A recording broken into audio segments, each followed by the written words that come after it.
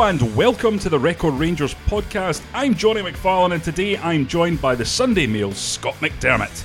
On the pod today we assess the latest transfer rumours as the Gers close in on new signings. We look back over a solid Rangers performance at Kilmarnock and ask, does the top flight need to bin plastic pitches? And we preview Thursday night's Europa League qualifier against Ufa at Ibrox. Scott, so first of all, transfer news. You're the man. You're the man that I expect to tell me everything. You think? Go. Nah, obviously there's been a lot of discussion. We've ran it in the Daily Record, so we'll just do it and we'll start off with this one. It's Ross McCormick, 32 years old, played 14 games for Rangers when he was a kid, memorably scored the equaliser in a Champions League game against Porto over in Portugal. Had a decent career down south, Cardiff, Leeds, Fulham, scored goals at all these places and then made a big money move to Aston Villa. It hasn't worked out. He's now 32 and he's available on loan. Do you see him as someone that Gerrard might fancy a wee crack at? I think he's someone that Steven Gerrard, if the name was put in front of him, he would consider it.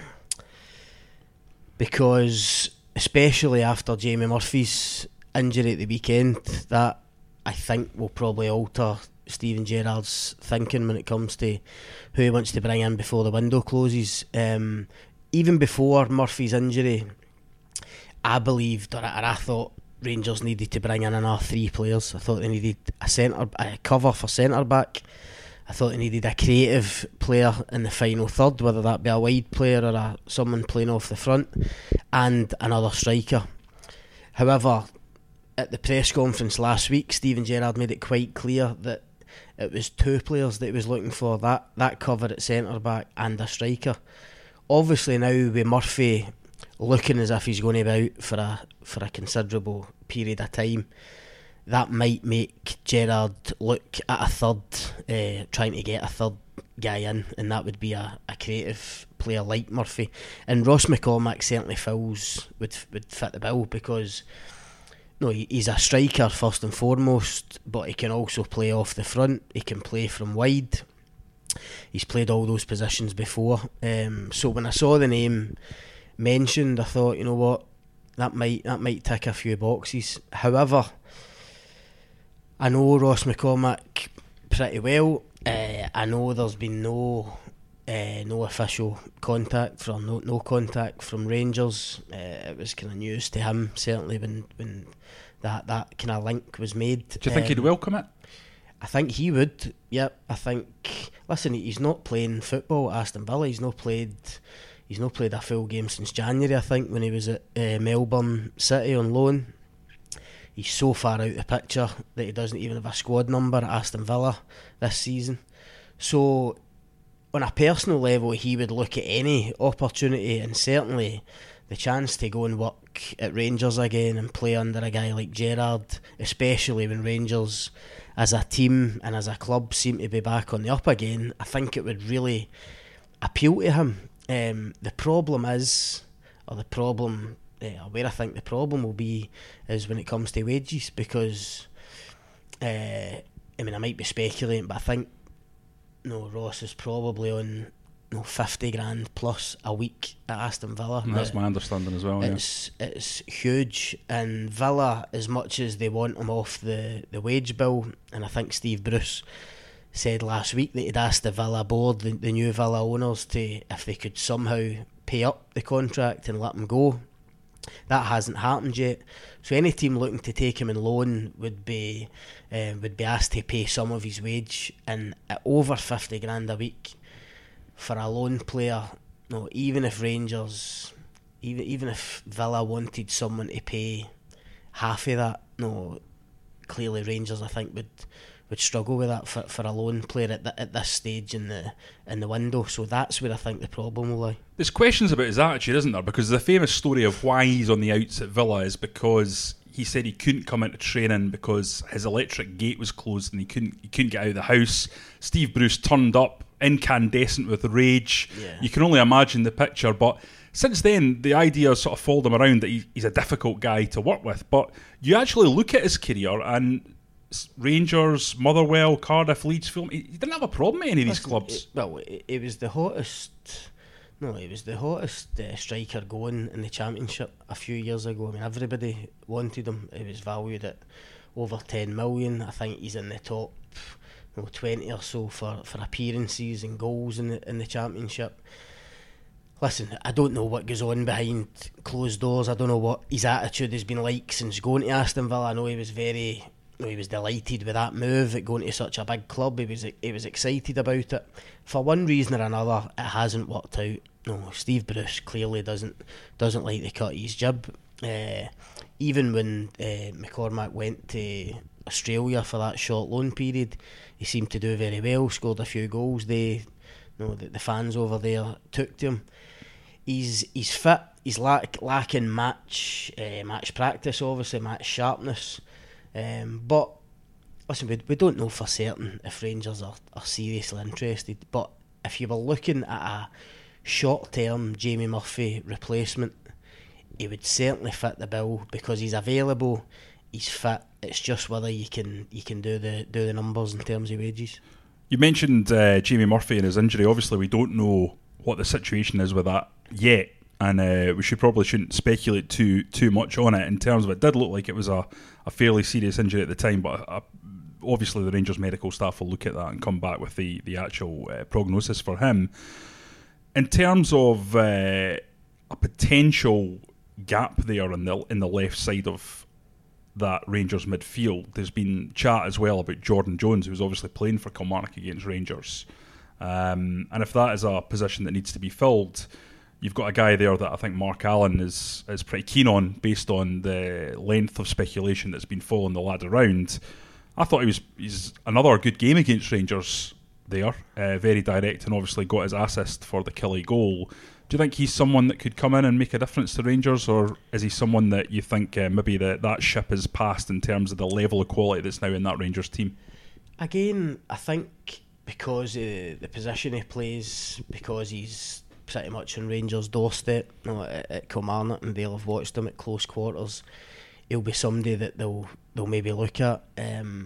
Me personally, I might not have seen enough of Jordan Jones. I don't know how many Killie games I've seen live in the last year or so. He hasn't totally convinced me that he'd be capable of going to a club like Rangers and doing it at that level.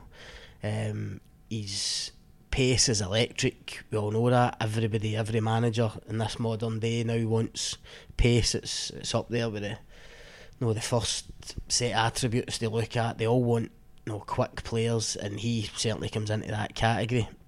So you would look at him. Personally, I think that there might be better options elsewhere. However, would I be surprised if Rangers kind of have a wee nibble again at Kilmarnock? Probably not. If they decide they want a replacement for Murphy, as I say, there's a left winger in Jones on their doorstep, playing with a provincial club. Excuse me. So they might be able to go and make it happen. What about the saga of Kyle Lafferty, Scott? Do you feel like that's chuddering? Is that a word? I don't know. Chundering, yeah. Towards, is that? I don't even know if that's even the right word in the first place. Is that moving towards a conclusion slowly? You would think so. Everything we're hearing is that it will eventually get done. I think if you read between the lines of the quotes from everybody involved, Steven Gerrard on Sunday seemed to indicate that it would get done. That wasn't coy, was it? No, talking about how highly fluttering his eyelashes and stuff. Kyle Lafferty's comments himself after the Celtic game seemed to indicate that it was a move he wanted to make, and even Craig Levein, I think, immediately after the Celtic game as well, was asked, can you hold on to him? And he kind of said that, well, I don't know. There was real doubt there. So everything we're hearing is that it will eventually lead to Kyle Lafferty coming back to Rangers. I think he wants to make it happen. It's just, again, down to finances. Rangers, you can be critical of them if you like, but people have spent the last 5 or 6 years slating Rangers for spending money that they didn't have and paying over the odds for players. So I don't think you can be too harsh on them when the they appear to be kind of watching their pennies and trying to get the right deal for the club. I totally agree with you on that, Scott. That's absolutely on the money. However, there is a notable difference between a deal with Osijek, which took place like that, it seemed to be, just so smooth and straightforward, 1.5 million, and then every time Rangers seem to get involved with buying a player from a Scottish club, it becomes some sort of drawn-out saga. Is this a hangover of the last 7 or 8 years at Rangers, whereby the Scottish clubs are just a little bit more reticent to be doing deals in terms of the structure of payments and things like that? What is it? How do you explain it? I do think that's part of it. I mean, it is difficult to explain, but you're right. No, in years gone by... Katic was another one, obviously, just went through so quickly. I mean, years gone by when Rangers went and got your Kevin Thompsons and Whittakers for Hibs and got players for other Scottish clubs. There didn't seem to be this kind of real haggling process going on, and there didn't seem to be a kind of a real kind of public. The clubs didn't come out in public and say, "No, we don't want to do this," and "No, we want this kind of money," and it seemed to all get done behind closed doors and get done very quickly. So I think there's part of that. However, with you're making the comparison between Lafferty and Barisic. I mean, Barisic, when Rangers discovered that they could go and get Barisic, they've probably looked at his age, they've looked at his quality, they've looked at his international prospects with Croatia, and the difference is, Rangers will be looking at Borna Barisic and thinking, if we can keep this guy for 2 years, we could make a massive profit. If you're bringing him in for 1.5, 2 million, potentially, don't want to speak too soon, but I think it's a Croatian international now. So why shouldn't you be looking at it and thinking, if we can keep this guy for 2 years and he plays well, the Premier League clubs in England will come calling, as they always do, and it will be crazy money, or it could be crazy money. The difference in Kyle Lafferty is he's older. He's got no sell-on value. They're bringing him in. Rangers want to bring him in at the moment to do a specific job up front and use his experience, his experience of being at Rangers and the levels he's played at, international and so forth. So I think it's a different deal. I think Rangers know. The difference is here, Rangers know Kyle Lafferty wants to make that move, and they're looking at his age, they're looking at his contract situation, and Rangers have decided, here's a kind of ballpark to what we want to pay, and credit to them, they're sticking to their guns. The other topic that I wanted to bring up was about Lee Wallace, rather than talk about a potential centre half coming in, because there doesn't seem to be a lot of news on that front. I noticed that Lee Wallace was photographed in training, first team training, over the last couple of days. I think there's a video on Rangers TV that's come out today. It shows him sticking the ball in the back of the net, actually, and looking in decent shape. And I was just wondering what you felt about the chances of Lee coming back into this Rangers side. They're very, very short in central defence. They've got the Katic and Golson, who've obviously been fantastic in terms of the way they've settled in. They've got Ross McCrory in there. And beyond that, you're talking about maybe John Flanagan playing in there. Has Lee Wallace got the potential to be a left-sided centre-back, given that he's coming towards the end of his career?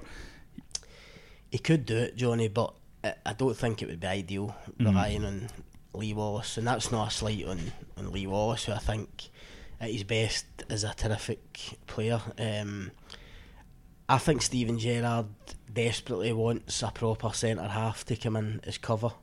I know there is definite interest in Jack Simpson at Bournemouth, who to me ticks a lot of boxes, because although he's on the fringes of the Bournemouth squad, he's not going to play very regularly for them. They've got a pretty settled back four. They've got a couple of decent defenders as backups. This would be a loan deal, wouldn't it? A Simpson loan deal would be a good deal for Rangers if they can get it done. He's a good age. He came into the Bournemouth team. He's come through their system. He played for them in the first team last season in some cup games. And Eddie Howe rates him highly. If Rangers could get someone like that, whether it's Simpson or somebody of that ilk, in to challenge Golson and Katic then I think that would be the ideal scenario. I mean, Goldson and Katic have exceeded all expectations so far. I mean, let's be honest. Katic especially. Goldson has got most of the plaudits in the kind of the first 8 or 9 games, and you wouldn't argue with that. But Goldson was a Premier League defender, so you kind of knew what you were going to get from him. If he was making mistakes or didn't quite look the part, then you would be asking questions. Katic came in as a young, he's 21 years old, unknown Croat. Yeah. Not a lot of people had heard of him. People were making comparisons between him and Fabio Cardozo, saying, "No, this guy could just be the same, inexperienced, take a bit of time to adapt to Scottish football." Well, a completely different player, completely different character by the looks of it, and looks as if he's been there all his life. However, you says he is only 21. Gerrard will be thinking at some point, I need to give this guy a break at 21 years old. I think there will be games where he'll make a mistake.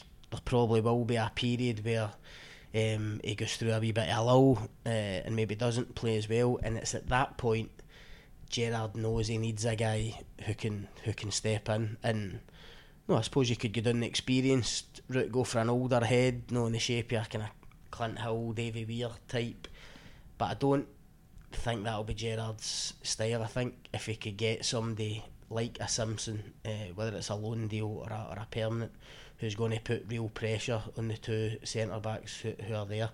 Wallace has played centre back in the past, but not very often, so I don't think that would be an ideal scenario. In terms of Wallace just coming back into the fold, all I know is for a fact is that Steven Gerrard has had a conversation with Lee Wallace, or several conversations with Lee Wallace, and told him that if he is fully fit and doing well in training, he'll be part of that squad and he'll be under consideration for the first team. Whether that materialises or not, who knows? Somebody might come in for Lee Wallace. Rangers might get an offer and think they're okay with a left back situation with Flanagan or Barisic and let him go.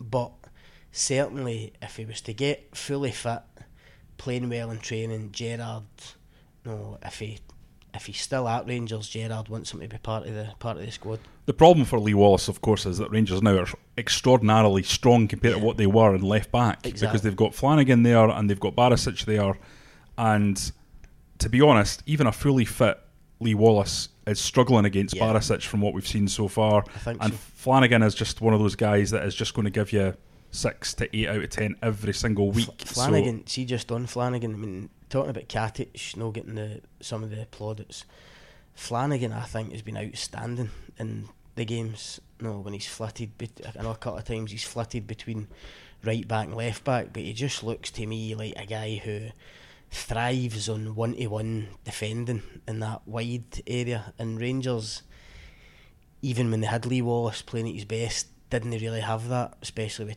with Tavernier on the other side. And Flanagan, I think, has been a revelation. And I know Gerrard's went public about trying to get Morelos on another new contract, but I mean, I'm looking at John Flanagan and his age, how he's played the first 7 or 8 games. I think Rangers have only got him in a 2-year contract. Obviously, he was a free agent. I think already Gerrard will be looking at that thinking, maybe we should make this a bit longer just to try and protect what I think is now a real asset for Rangers. Yeah, because he's already got an England cap, so if they can get him back to that kind of form, and it certainly looks like he's on the way to being a really, really top quality performer for Rangers. In terms of the game itself, Scott, the big talking point in terms of the Killie game at the weekend was the pitch.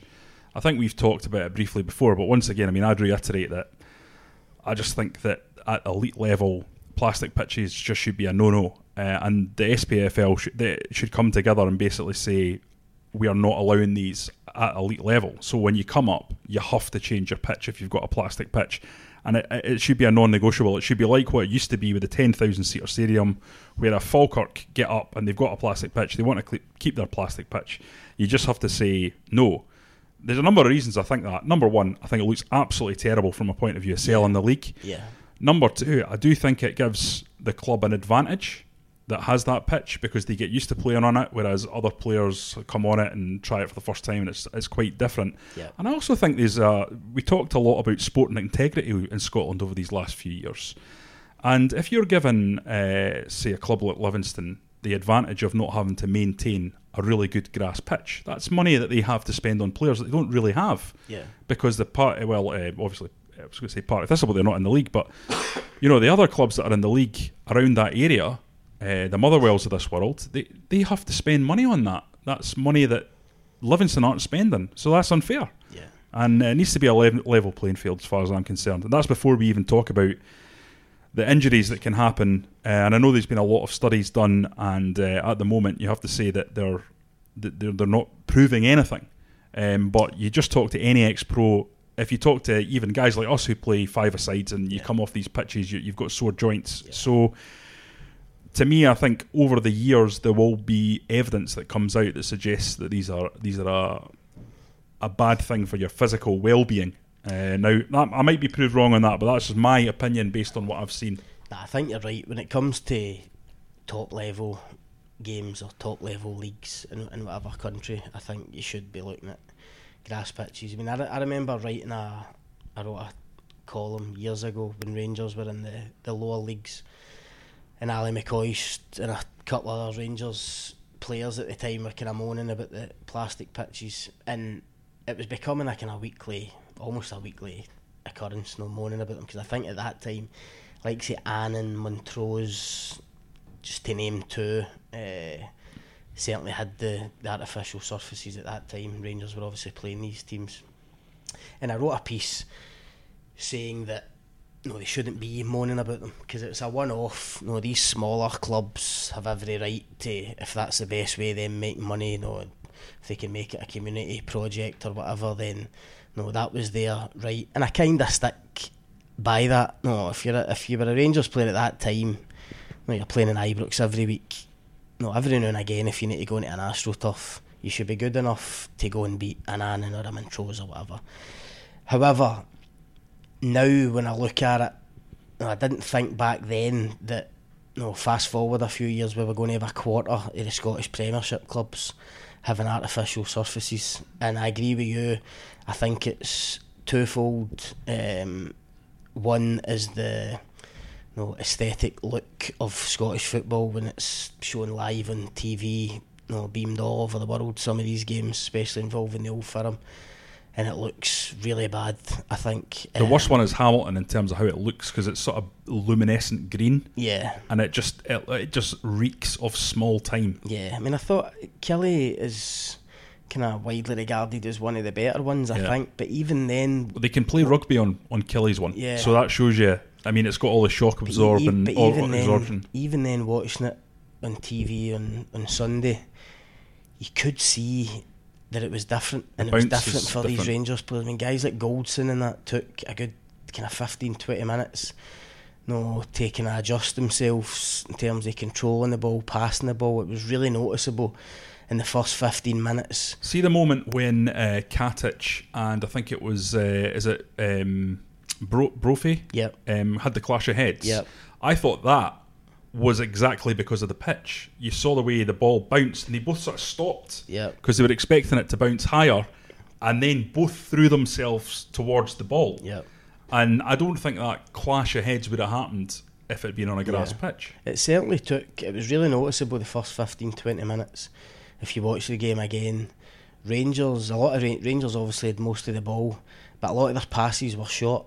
The players couldn't quite work out how hard they had to hit a pass. They couldn't quite get the weight of the pass right. Eventually they did get it. I thought after kind of 15-20 minutes, Rangers really get into their stride, and they looked like the team who were used to playing on it every day. But you're right, you shouldn't really have to go to a ground and it takes 20 minutes to get used to the surface. So as I say, I now, my opinion now is that top flight games, it should be a prerequisite that you have to have a grass pitch. The Livingston one where Rangers will go in a few weeks, on the TV looks horrific. But in saying that, I did a piece last week with Stephen Lawless, who plays with Livy, and listen, he might be a bit biased because he's with the club and he's playing on it every second week, but he was adamant that he's saying look, it looks bad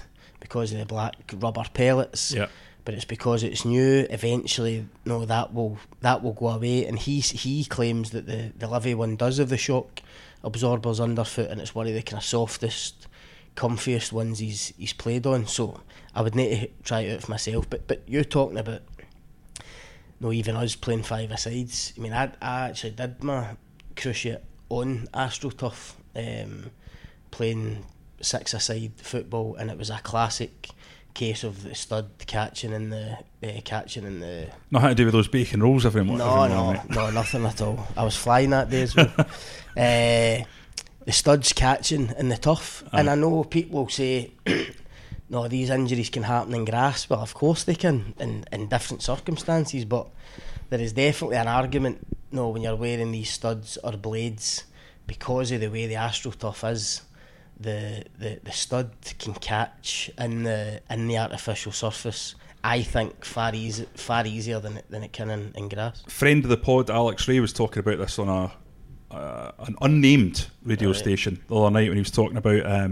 He said a lot of footballers he thinks wear the wrong footwear, and they should wear like your Puma King type moldies.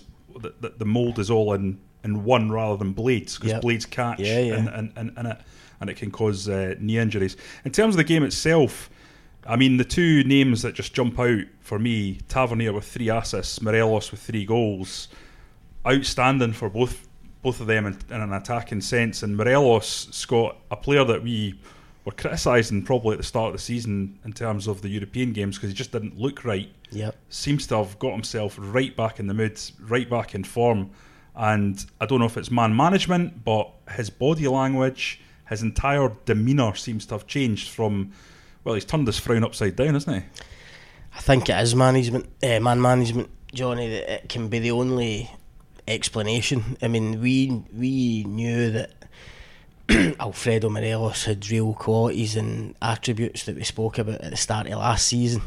A nightmare for centre-halves to deal with his physicality, his movement, his strength, and he showed those qualities when he first came in, obviously, and went a good run of scoring goals. But nobody can deny that from January onwards, he just wasn't the same player. Whether his head was turned by the interest in him from China or wherever else, who knows? But he certainly didn't look happy. Maybe it was the kind of turmoil at the club in terms of no real manager in there. Graham Murty coming in, on a pretty much a temporary basis. But I look at Morelos now, and it seems to me, and I might well be wrong, he looks like a guy who has been basically grabbed by Steven Gerrard at some point for a 1-to-1, and basically has been told in no uncertain terms that he hasn't been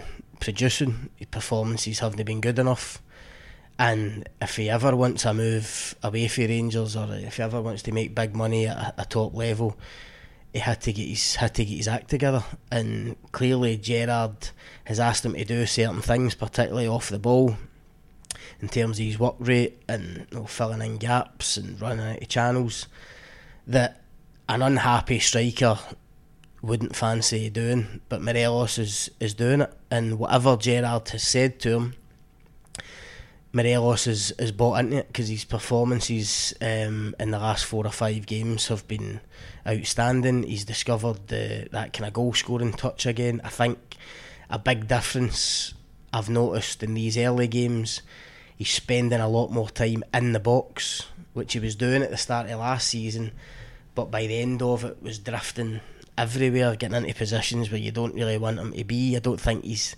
technically gifted enough to drop deep and go wide and build attacks from outside the box. I think Gerrard's drilled into him that your best work has to be done within that 18-yard box, and I don't think it's any coincidence that a lot of the goals he's scored so far this season, especially when you look at Sunday, 2 of the goals are pretty much in the 6-yard box. He should have had 3 inside the 6-yard box if the linesman had been doing his job properly and given the early goal that get cleared off the line. So there's been a marked improvement in Morelos, and as well as the other good things that Gerrard has clearly done since he came in, getting a tune out of Morelos has been one of the big ones. And Tavernier's delivery, especially I think for the third goal, he's found by Arfield, who I thought had a great game as well. Yeah. And just one touch at the inside of his foot just clips it beautifully for him, and such a potent attacking weapon for Rangers. Yeah. I think Tavernier looks now like he's got his confidence back. I think you're still using the French pronunciation. I never know I think he said himself as Tavernier. Tavernier, right? Not the French Tavernier. That's difficult for a guy from Castlemilk to say. No, he just looks as if he's got his confidence back, playing like Morelos, playing with a smile on his face. I think a very simple thing is that he's playing with better players at the back. Yeah. He can now bomb on, and get involved in things and not have to worry a lot of the time about what's behind him. You've got Goldson, Katic, Flanagan, Arfield covering in, wingers that are willing to track back and cover if he overlaps. He's picking and choosing though now. He is. Because you saw him in the away games, he did get forward occasionally, but he's very, very selective about when he's going. Yep. And I think Gerrard's drilled it into him about what's expected. Yep. I totally agree with you that he's got people dropping in and covering in, and the midfield's much more organised in terms of covering for Tavernier, but he himself is being much more intelligent about when he bombs on. He is, and there's still room for improvement in terms of he could still be prone to costing you one, because on Sunday he needlessly lost the ball in the corner flag for the Kelly goal. Now I know it was seconds after that. Kelly had to get up the pitch, switch play, and Arfield's one-to-one defending was really poor on Jordan Jones. Even when he gets by Arfield, Tavernier should have got closer to him and stopped him getting the cross in, but it all came from him losing the ball down the corner flag pretty needlessly. So there's still wee bits of his game that has to improve, but certainly he started the season brilliantly. The delivery and the accuracy and the quality of his crosses and his passing, I don't think has ever really been in any doubt. I mean, I think everyone has always known that he's got that in his locker. It was the defensive side that people were questioning, but I think you've hit the nail on the head. He's now he's picking and choosing when to go, which means he can be a bit more disciplined when he stays, and he can be a bit more potent when he goes back. Another good result, Scott. It is. I was just going to say, I mean, you've picked out those two. The guy I would pick out after Morelos and Tavernier is Andy Halliday, who I thought was excellent on Sunday for a guy who has been pilloried by Rangers fans of other clubs. We spoke in depth at the time about how I thought Halliday had been really harshly treated, particularly by Graham Murty when he pulled him off in the Celtic game during the first half at Hampden. That could have been the end for Andy Halliday at Rangers. I think if you asked Rangers fans, 80%, 90% would have thought he's finished, he'll go elsewhere. But I think he deserves great credit for going in pre-season with Gerrard, clearly impressing him, not just with his ability but his attitude, his work ethic.